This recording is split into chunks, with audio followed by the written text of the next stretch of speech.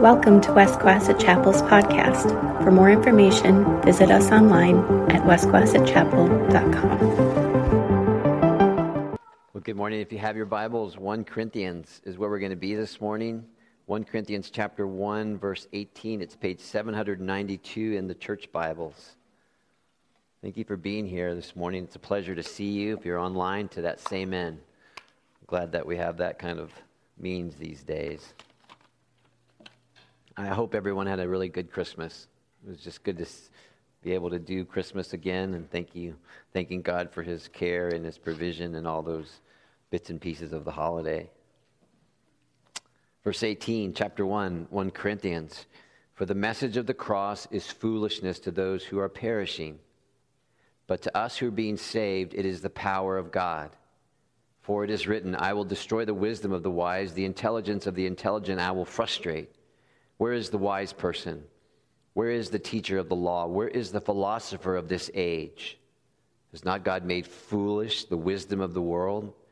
For since in the wisdom of God, the world through its wisdom did not know Him, God was pleased through the foolishness of what was preached to save those who believe. Jews demand signs and Greeks look for wisdom, but we preach Christ crucified, a stumbling block to Jews and foolishness to Gentiles, but to those whom God has called, both Jews and Greeks, Christ, the power of God and the wisdom of God. For the foolishness of God is wiser than human wisdom, and the weakness of God is stronger than human strength.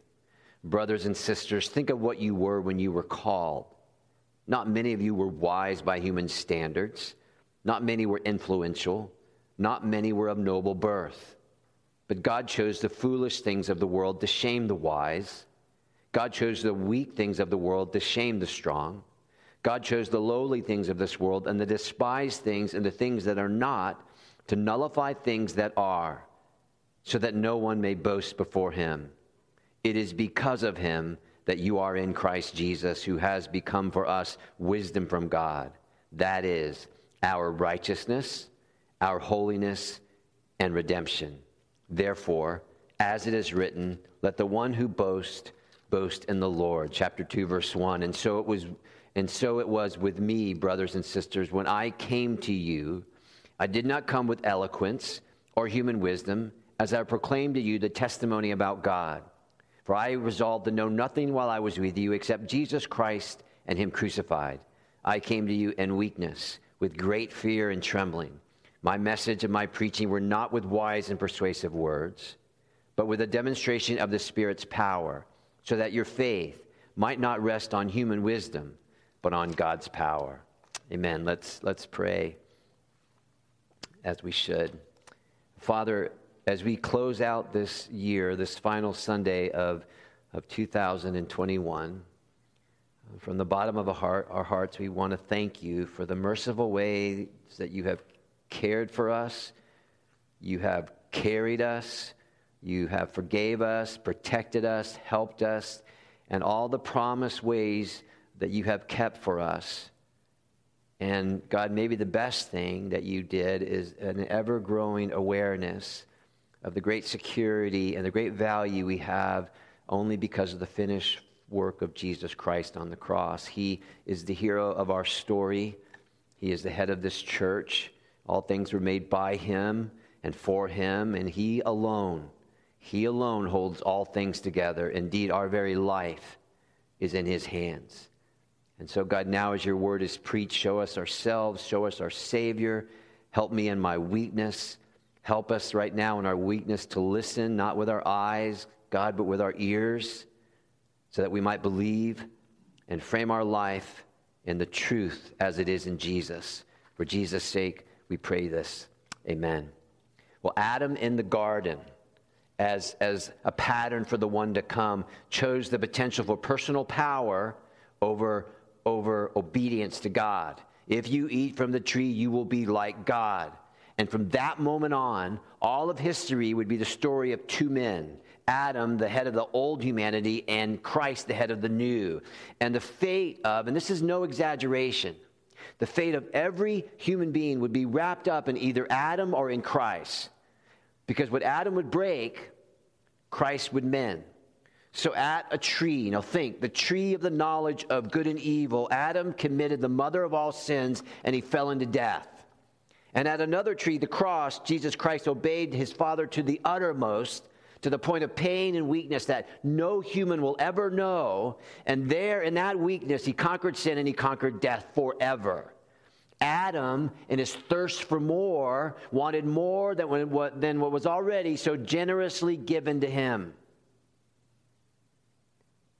And because he wanted more, sin and death came into the world. Christ, with his willingness to weaken himself to the uttermost, to death, bow to weakness, bow to sin's penalty and God's wrath, he brought righteousness and peace and life into this world, the only way that it actually could come into this world. One was operating out of the desire for more, the other out of the desire to save. One was rooted in power, the other in weakness. And that is the human story. That are the two ways to live. Power or weakness. Now, if you were listening to the text being read, if your Bible's open, you'll see that at first sight, there is a focus on power. Chapter 1, verse 17. Do you see it there? Lest the cross be emptied of its power. Chapter 1, verse 18, the message of the cross is the power of God to those who are being saved. Verse 24, chapter 1, to those whom God has called, Christ is the power of God. Chapter 2, verse 4, my message and my preaching came with a demonstration of the Spirit's power. Chapter 2, verse 5, final one, so that your faith might not rest on a mere man, but on God's power. So there's 5 references to power. However, none of the power finds its source in any human being. All of it comes from God the Father, God the Son, and God the Holy Spirit, the Trinitarian power. Now, if you think about it, the idea of power makes an immediate connection with people today. I mean, frankly, it always has. So we live in a time and place that essentially worships power. Anything that can help us, power in position, power in hand, power in politics, power in our arguments when we're conversing with people, power in our own personal life, power in what we have, right? Power in our egos, our ability to command a room, to command a conversation. So power in ruling over things in our life, or situations, and for some, power over ruling over people. We might purchase things to give us the appearance of power. And even some sermons, honestly, under the heading of Christian, they promise power, if you just follow their steps. So the thirst for power is the human story. It began with Adam and Eve exchanging disobedience for the promise of power. What was the promise? Take, eat, and you'll be like God. When I was working on this sermon on Wednesday afternoon, I just happened to check my email, and this is the email that I got. The heading was, Being Supreme. Okay? So being supreme. And they were selling something. And this is a quote from the email of a person who used their product. Once you start winning, I guess it's easier to continue winning, says Christian, and it's spelled with a K. You've already had that conversation with yourself. And so what they were selling was some kind of like Go Juice for running, So if you drink the juice, then, you can just run faster than anybody on the planet. So I called my wife and I said, hey, can I order the juice? No, I'm just kidding. Power, it's more intoxicating than alcohol. It's more addictive than drugs. It's more thrilling than a kiss, if you know what I mean. There's a classic quote from the 19th century Prime Minister William Gladstone. He says, power tends to corrupt, and absolute power corrupts absolutely. He was writing in a time and place where 2 things were happening. Number one, democracy was being undermined by all these different power groups in England. And 2, he was a Roman Catholic. And in 1870, the First Vatican Council decreed that absolute infallibility and so absolute power belonged to the Pope. That was the first time that decree went forth. And that troubled him. Gladstone saw that power was not only corrupting his country, but was corrupting the church. And so if that's too high for you, because we're just getting off of Christmas, this is a quote from Palpatine to Anakin Skywalker, Star Wars, Return of the Sith. The fear of losing power is a weakness of both the Jedi and the Sith. And so I think a good question that a person should always ask themselves is why? Why do I want to receive power from God? Is it power to be a witness? That's Acts chapter 1, verse 8. Power for holiness, power for self-control, power to carry your cross, power to endure some awfully difficult situations, power to be humble in our service for Jesus. Or is it just a mask, for personal ambition, a craving for just, something to feed our egos, our self-importance, to impress, to dominate, to manipulate, to command, power to finally be free to do whatever I want when I want. And I think this is fair to say that some people want power because they're afraid. They're afraid. That is so understandable. So they want power because they're so afraid, and power seems powerful to help them in that fear.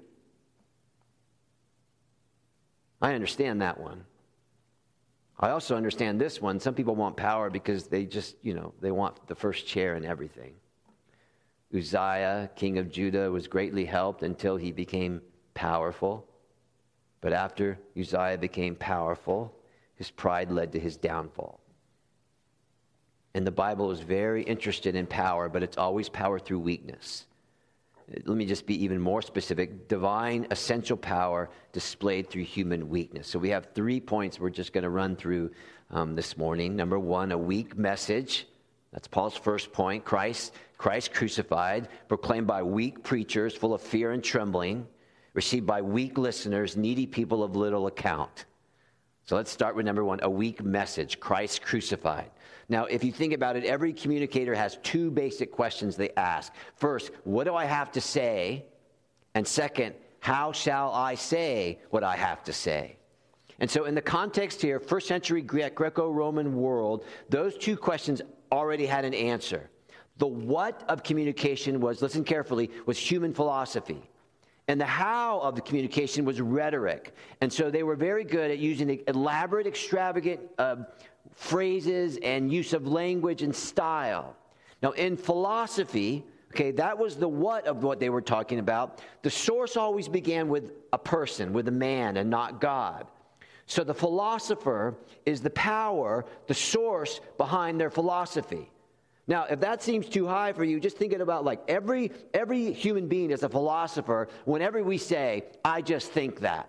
So whatever we approach in life, when we begin with ourselves, I just think that, at that point, you have no footnotes, no source except yourself.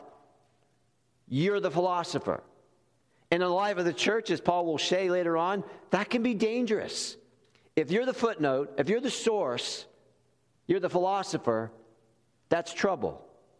So some people were seeking truth as a philosopher, but they will always have the final say of what that truth is. Now, in the rhetoric or the speech of their communication, it was always meant to speak clearly, to impress, to embellish, and to make the connection between the speaker and the one who he's speaking to for loyalty to the speaker alone. And Paul said no to both. In the place of human philosophy and human rhetoric, he put the cross. Because he said, verse 18, do you see it there? The cross is both the wisdom of God and the power of God. The cross is foolishness. That's our word, moron. The cross is moronic to those who are perishing. But to us who are being saved, it is the power of God. And so when you look at what Paul is saying here, clearly what he's saying is God is the power source and Christ is the topic. Now, look at your Bible and listen, please. If you ask the question, who took the initiative to reach us, to save us?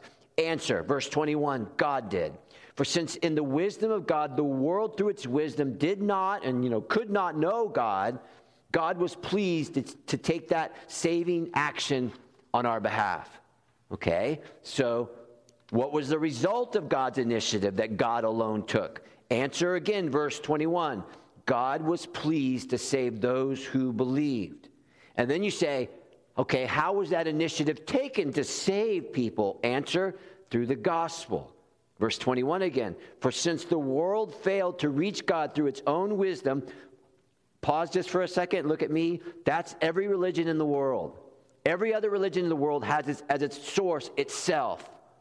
Here, The source is outside the world. It's God. Again, how was the initiative taken? Answer through the gospel. Since the world failed to reach God through its own wisdom, philosophy, God was pleased, verse 21, to save us through the foolishness of what was preached. The point here is that what the world failed through its own wisdom to achieve in knowing God and knowing peace, God did. God was pleased to save believers through the folly or the foolishness of the gospel. And loved ones, the contrast is real, and it's meant to be real, and it's meant to stick out. The contrast between not knowing God and being saved, and between human wisdom and the foolishness of the gospel. All right? So there's a big contrast. Not knowing God and being saved, and human wisdom and the foolishness of the gospel. Because human wisdom in the eyes looks much stronger and much better than Christ crucified. And if you asked, okay, what is the foolishness of the gospel?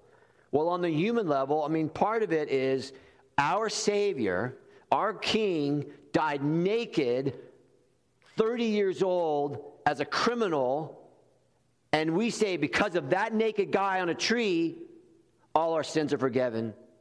We have the smile of God, and we're bound to heaven. Now other religions have leaders. They have avatars. And they are portrayed as fully clothed. And they are awesome. And they are wise. And some of them are mysterious. But they're always pictured as powerful. But that is worldly wisdom. However, the Christian Savior, he has scars. He bleeds. He dies alone. There is no other religion that says that in a real point in time, God has suffered. God was crushed by people. God was tortured by people. God bled because people made him bleed. The infinite highness of the Almighty God, who says he could save the world, dies a broken man on a cross. And he takes on human darkness. No other religion says that. So I was doing my Christmas reading as I should. C.S. Lewis came across my plate on the birth of Christ. He wrote down this, listen, among the donkeys, he actually said among the asses to make it, among the donkeys, I see my Savior where I looked for hay. Get that? Where is this king? Right there in a pile of crud. And Paul spells it out even more in verse 22, beginning with Jews demand miraculous signs. Right? So they want everything to be seen with the eye. So they wanted a political Messiah, yes, who would drive out the Roman legions, and they would see that with their eyes. And they would cast them into the sea, and Israel would be great again. National sovereignty of Israel returned. They wanted a revolutionary. They wanted someone with some muscle. They wanted a revolutionary to show the signs of his power, to give credibility to his task, to give credibility, because if you show power, then the people will come. And that's why, if you know your Gospels, that's why 7 times Jesus was asked, what sign do you do that we may believe in you? 7 times the Jewish people, what sign are you going to do that we may believe in you? That's kind of the way some of the world works, right? Show us. Show us a sign that you have it, whatever it is, and we're yours. Now that was the Jews. Now verse 22, this is the Greeks. Greeks look for wisdom. Now, if you know anything about Greek society, there is no doubt that they had a long tradition of brilliant human philosophy. They like new ideas. Who doesn't? They like speculation. And as long as, humanly speaking, the speculation seemed reasonable to them. But again, there was nothing reasonable for a man, but man as God in the gospel. And if you think about it, again to your Bibles, verse 31, that's why regeneration is a necessity. Paul says, it is because of him that you are in Christ. So the power of God is absolutely necessary in a person's conversion, so that, again, verse 31, no one may boast. You see, a philosopher in that age, when he came to his conclusion, that was their boast. And Paul's like, no boast, only in Christ. So whether it's power in the signs and the visual in the Jewish culture, or power in the mind in the Greek culture, a crucified Messiah was an oxymoron, a contradiction. Because Messiah meant power, splendor, triumph, wisdom, wisdom for a powerful life. Crucifixion means weakness, humiliation, and defeat. I mean, just think about your own lives. What are the things by nature that attracts you? Groups, buildings, things, places. Most of the time, if it has something under, powerful or looks impressive or appealing, most of the time we will run to it. Now, if you think about it, no wonder the message of the cross just provokes so many different emotions. Verse 23, to the Jews, Jesus Christ was a stumbling block. So they couldn't get over the fact that what seems so weak and pathetic, especially at the very end of his life, when at the end of your life, I mean, if you're living life right, at the end of your life, that's when it's all like super. It's a long life lived in the right direction should be awesome, but the cross was an insult.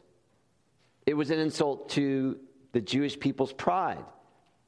How could God's Messiah end his life under the condemnation of his own people? How does that happen?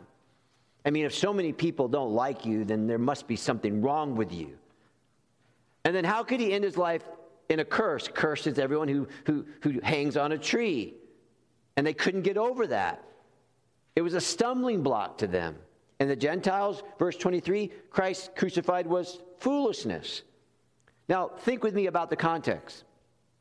In the Roman world, crucifixion was painful, but it was also humiliating.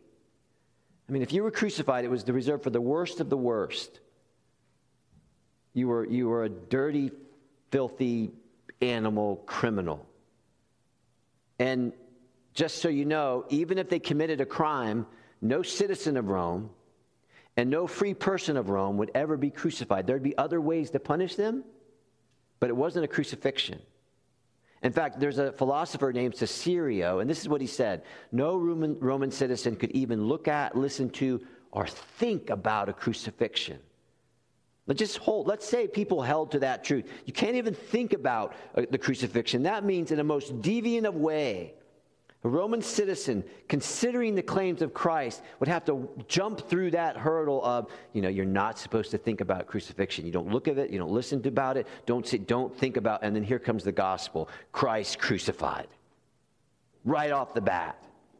However, verse 25, Paul writes, the foolishness of God is wiser than man's wisdom, and the weakness of God is wiser than man's strength. Okay, so here it is. The heat of a battery, that's the best that humans can do, Paul says, compared to the heat of the sun, the power of God. Heat of the sun, heat of a battery. And if you think about it, this idea, that all religions are the same, they're all pointing to the same direction, take you to the same place. I mean, how foolish, how insincere, how unthought-provoking.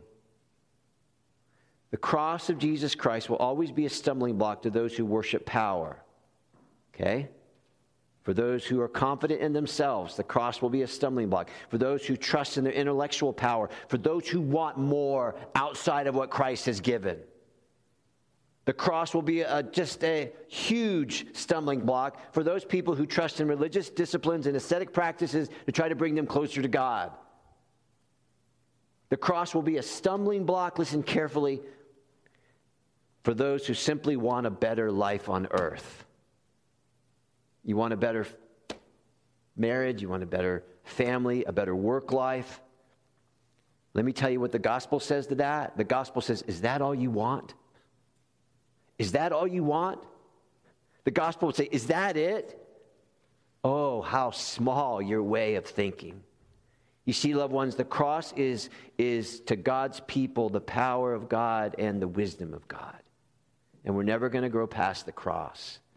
We're going to grow deeper in it, yes. Past it, no. It's the power of God. God saves people who can't save themselves. It's the wisdom of God, because through it, God has solved the problem. You say, well, what is God's problem? Well, he's holy, and sin can't be around him, but he's loving. He is loving, and he wants people around him. So what does he do? Well, he puts himself on the cross. He puts himself on the cross. Number one, a weak message, Christ crucified. Number two, proclaimed by weak preachers, full of fear and trembling. And that's what Paul says, doesn't he? Chapter 2, verse 3, do you see it there? I came to you in weakness with great fear and trembling. Hudson Taylor, a missionary, would affirm, 19th century, this is what he said. All God's giants have been weak people. And he was writing about Paul. All God's giants have been weak people. Now that was in stark contrast to, this is chapter 10 of Corinthians, to the super apostles, right? These super apostles came into the church, super because they were proud, they were self-confident, they boasted about their wisdom, their authority, their morality, and their power. They got everything right all the time. And so that would be, now listen carefully, that would be the equivalent of people these days who go around saying, I'm 1,000% sure that I always hear rightly from God. That's dangerous, let alone foolish. Now let me give you a little background here. In the Greco-Roman world, the speaker, the rhetorical person was highly cultured and highly educated. Public debates in law courts, even in funerals, believe it or not. They gave them opportunity to speak and to please the crowd with their verbal skills. They were called in some places sophists, wisdom speakers. So it was a lot more about style than substance. Their substance was simply human wisdom. And it was about crowd building instead of, content-driven speaking. Okay? Crowd building instead of content-driven speaking. So if the listeners liked it, that was their concern, not whether it was true. So the crowd was the authority, because when the speaker spoke, they wanted to please the crowd. In order to please the crowd, not only had to use their rhetorical skills, but in some sense, they had to say what the crowd wanted to hear. Says D.A. Carson, their goal was applause, their motive vanity, and their casualty, truth. And that was the situation in Corinth. And now you have the Apostle Paul, who said in chapter 1, verse 17, I don't speak with human wisdom. And chapter 2, verse 1, I don't speak with eloquence. I preach Christ. So the Corinthians, and it rubbed into the church, they were in love with human philosophy. They were in love with human power. They were in love with authority. In essence, they were in love with themselves. And of course, the speaker was in love with applause and with the crowd. And again, if you think about it, that's very, very, very 21st century. Paul rejected both. In the place of human philosophy, chapter 2, verse 2, what does it say there? He resolved to know nothing while I was with you except Jesus Christ and him crucified. In the place of human rhetoric, verse 3, he came to them in weakness and fear and much trembling. J.B. Phillips' translation, the nervous and rather shaky. So I have to rely on the Spirit's power. I don't think it's a stretch that Paul, if he was like time machine end to the 21st century, he probably wouldn't make it in a lot of churches. Unpromising material. I mean, what mature Christian, and this is worldly wisdom, by the way, what mature Christian would say out loud that he's really weak and he's really nervous and he gets shaky when he preaches and talks? Don't you know what it means to be filled with the Spirit, Paul? You ought to be strong. I mean, come on, man up. The world needs a muscular Christian right now. You ought to be confident. You ought to be bold. People like that. They like it when a person flexes their muscle a little bit because we need some more power in the world. Paul's like, no. He wasn't afraid to admit that he was afraid. He wasn't afraid to admit that he was afraid. Now, I want you to think with me, he wasn't a pushover. He was an intellectual giant. He could speak 3 languages. He was well-traveled. He was well-schooled, and he was zealous. But he was afraid. He trembled. He got the shakes. By the way, will you think with me with the physical abuse that Paul took in the name of Christ and the verbal abuse that Paul took in the name of Christ? Do you think it would be possible? And I'm not saying it is possible, but I'm asking you, do you think it was possible that he had some type of post-traumatic stress disorder? Do you think? Well, that's the stupidest thing that I've ever heard. Well, just hold on. Have you ever been physically persecuted for Christ? Have you ever been physically persecuted for Christ? Have you ever been verbally persecuted for Christ? And just to say, this is chapter 10, verse 10 of Corinthians, and some of his critics. This is 2 Corinthians. He wasn't really much to look at. So now they're talking about his appearance. He wasn't much to listen to. Now they're talking about his ability. He was flawed. Now they're talking about his mind. He was disabled as a speaker. He wasn't good enough. He wasn't good enough. He wasn't good enough. Have you ever been told that you are not good enough? Have you ever been told that you are bad at what you do? That you are even wrong in the way that you do it? I have. It is one of the worst things, but at the same time, it's one of the best things that can happen to you. It's the worst thing that can happen to you because, well, you know it's happening.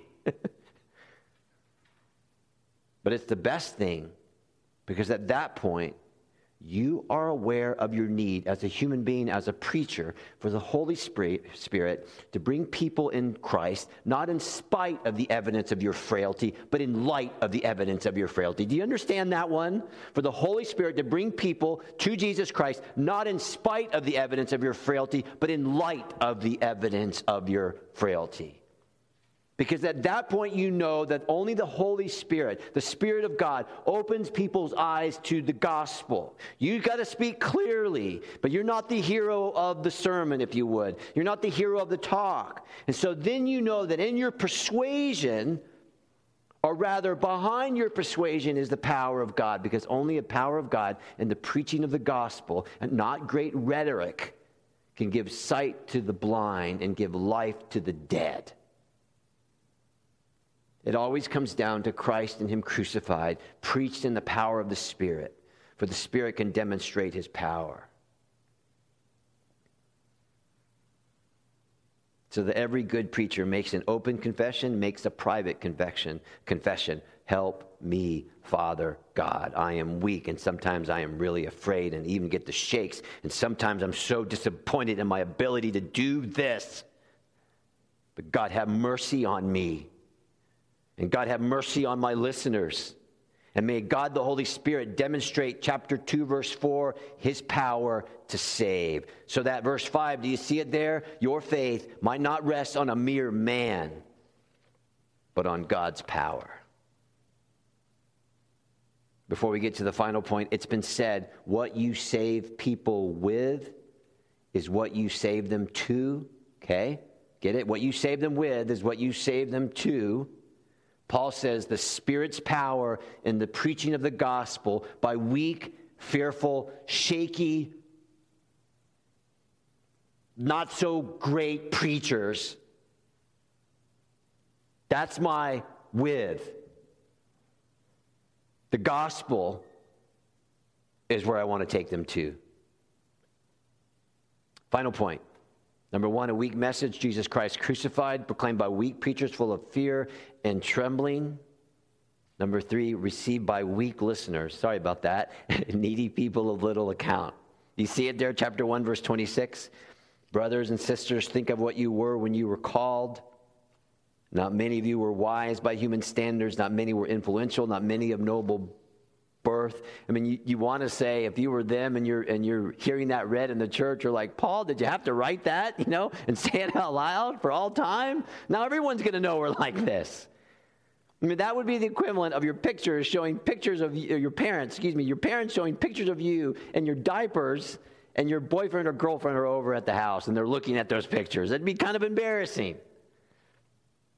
And you see it there when Paul says, think of what you were when you were called. The Greek word for think, it means turn your thoughts, direct your mind, contemplate, look deeply into how this all started. In other words, don't you forget who you were before Christ. Don't you forget where you came from before Christ. Don't you forget it was Him who brought you out of that mess. And even though sometimes you like to crawl back into that mess, even after He pulled you out of that mess, sometimes that mess feels like home when it's not.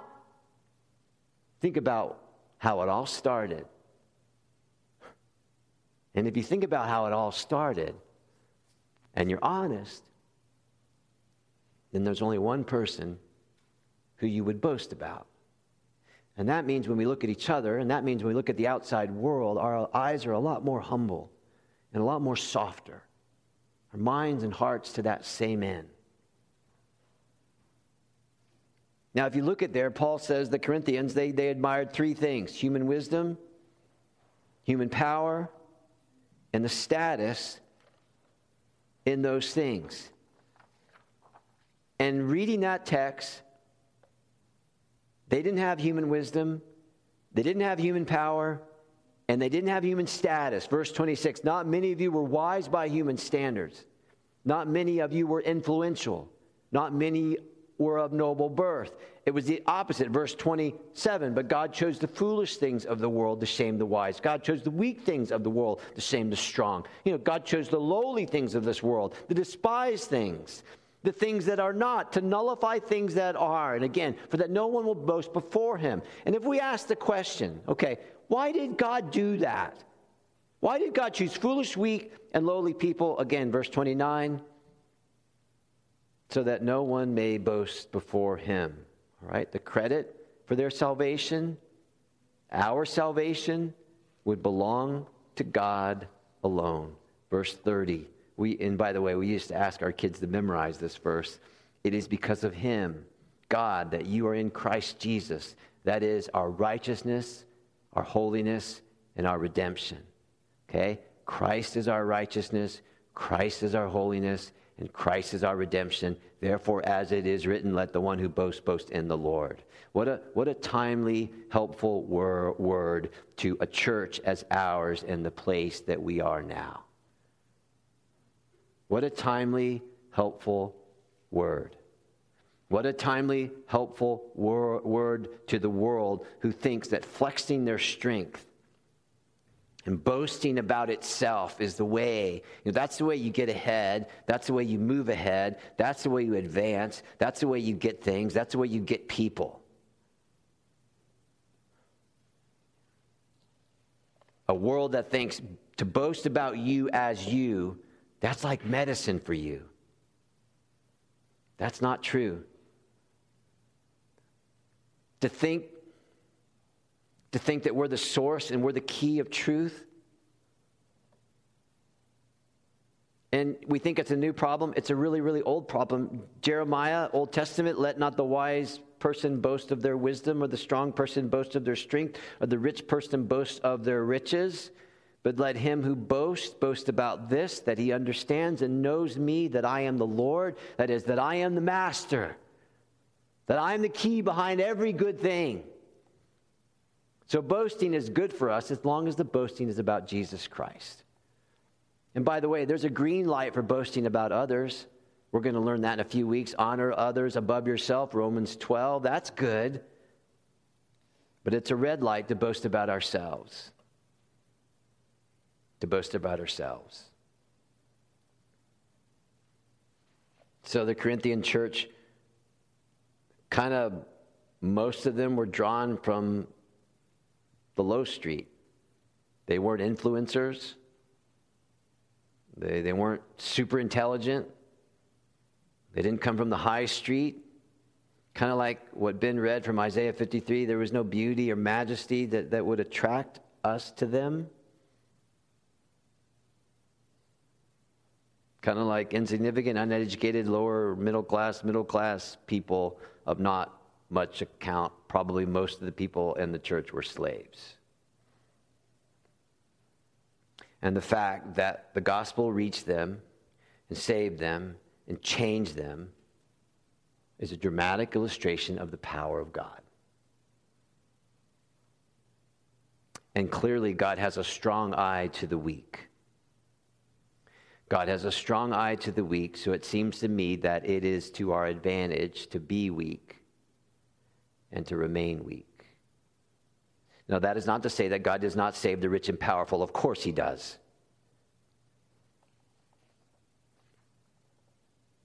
But it doesn't matter. God will have no one boast before him. Let me close with two things. One, an op-ed piece, New York Times, December 24th, 2019. Peter Winner, believe it or not, is the person who wrote this. If you are wholly unfamiliar with the life of Jesus and listen only to what many Christians in America say, now mind you, this is the New York Times. If you listen only to what many Christians in America say today, you can be forgiven for thinking that the most important thing Christianity values is worldly power, the power to control and compel, to impose one's will on others, to vanquish one's enemies. Blessed are the political powerful and the well-connected, you might assume, for theirs is the kingdom of heaven. The birth and life of Jesus Christ shatters that narrative. Those of us of the Christian faith believe that the Christmas day represents the moment of God's incarnation when this broken world becomes his home. But it was not an entrance characterized by privilege, comfort, public celebration, or self-glorification. It was marked by lowliness, obscurity, humility, fragility. The circumstances of Jesus' birth were calculated to establish his detachment from the power and authority in human terms, wrote Malcolm Muggeridge, a 20th century British journalist who converted late in life to Christianity. That could be said not just about Jesus' birth, but also his entire life, which was in many respects an inversion of what the world, including much of the Christian world, prizes. Power, power, power. And then the final thing I read before I left Wednesday night, another New York Times article. This is the title, Arrest, Beating, and Prayers, the Persecution of Indian Christians. And so this is what it reads. Evangelical Christian groups are making inroads among lower caste Hindus, albeit quietly. In other words, in India right now, the biggest group of converts are the lowest of the lowest of the lowest. Pastors hold secret services at night. They conduct secret baptisms. They pass audio Bibles that look like little transistor radios so that the illiterate farmers can secretly listen, because they can't read, listen to the scripture as they plow their fields. Think of what you were when you were called. Think of what you were when you were called. If you are a spectator in Christianity, you will understand none of this truth.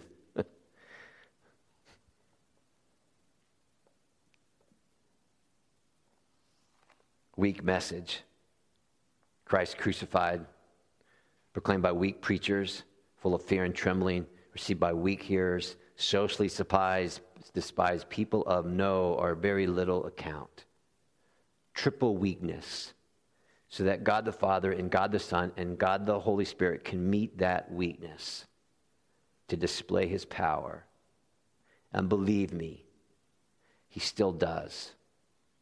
It is the hardest lesson for humanity to learn. You can't. You're not strong enough. But God has. And God would be so glad to carry you this new year. And God would be so glad to carry you not only this new year, but for all eternity. And oh, the places we will go together. So weakness in Christ doesn't mean do nothing. It means do everything you should in the power of Jesus Christ. Thanks for your attention this morning.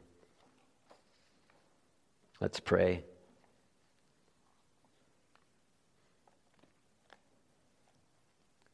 God and Father, what a perfect setting this morning to preach this sermon. We thank you that with all our hearts, you are our great lover, and you bore all our guilt on the cross. May the cross of Jesus Christ sweeten every bitterness in our lives and encourage us with hope in every trial and in every situation. And may you, God, connect us again and again to the true vine, Jesus Christ, our only source of strength and our only source of power. Lord Jesus, we have died with you. We have been risen with you. And we are seated, Ephesians 2, we are seated with you in heavenly places. So I pray that you would increase our joy in the cross of Christ, that you would remind us as a congregation there are boundless stores of grace for us. Let it flow now, God, and let it flow every day till this year closes out and every day in the new year to whatever time we've been given. And protect us, God, as a people and as a congregation from being deluded by worldly wisdom and being deluded by those who walk in their own wisdom and walk in their own thoughts and walk in their own strength, including if that is just us and our flesh. Destroy all that. And may the power of the cross and the wisdom of Christ, may it be ours to enjoy every day, ever increasing. And Father, we pray all this in the beautiful name of Jesus Christ, our Savior, our Lord, and our good friend. Amen. Amen. God bless you. You're dismissed. Thank you for listening this week. If you were helped or encouraged by this sermon, please share it with others. For additional information, visit us online at westquessetchapel.com. There you'll find other resources to connect you to Christ and His church. Also, we invite you to follow us on Facebook, Instagram, or our YouTube channel. We hope you join us again next week as we grow together in the grace and knowledge of our Lord and Savior, Jesus Christ.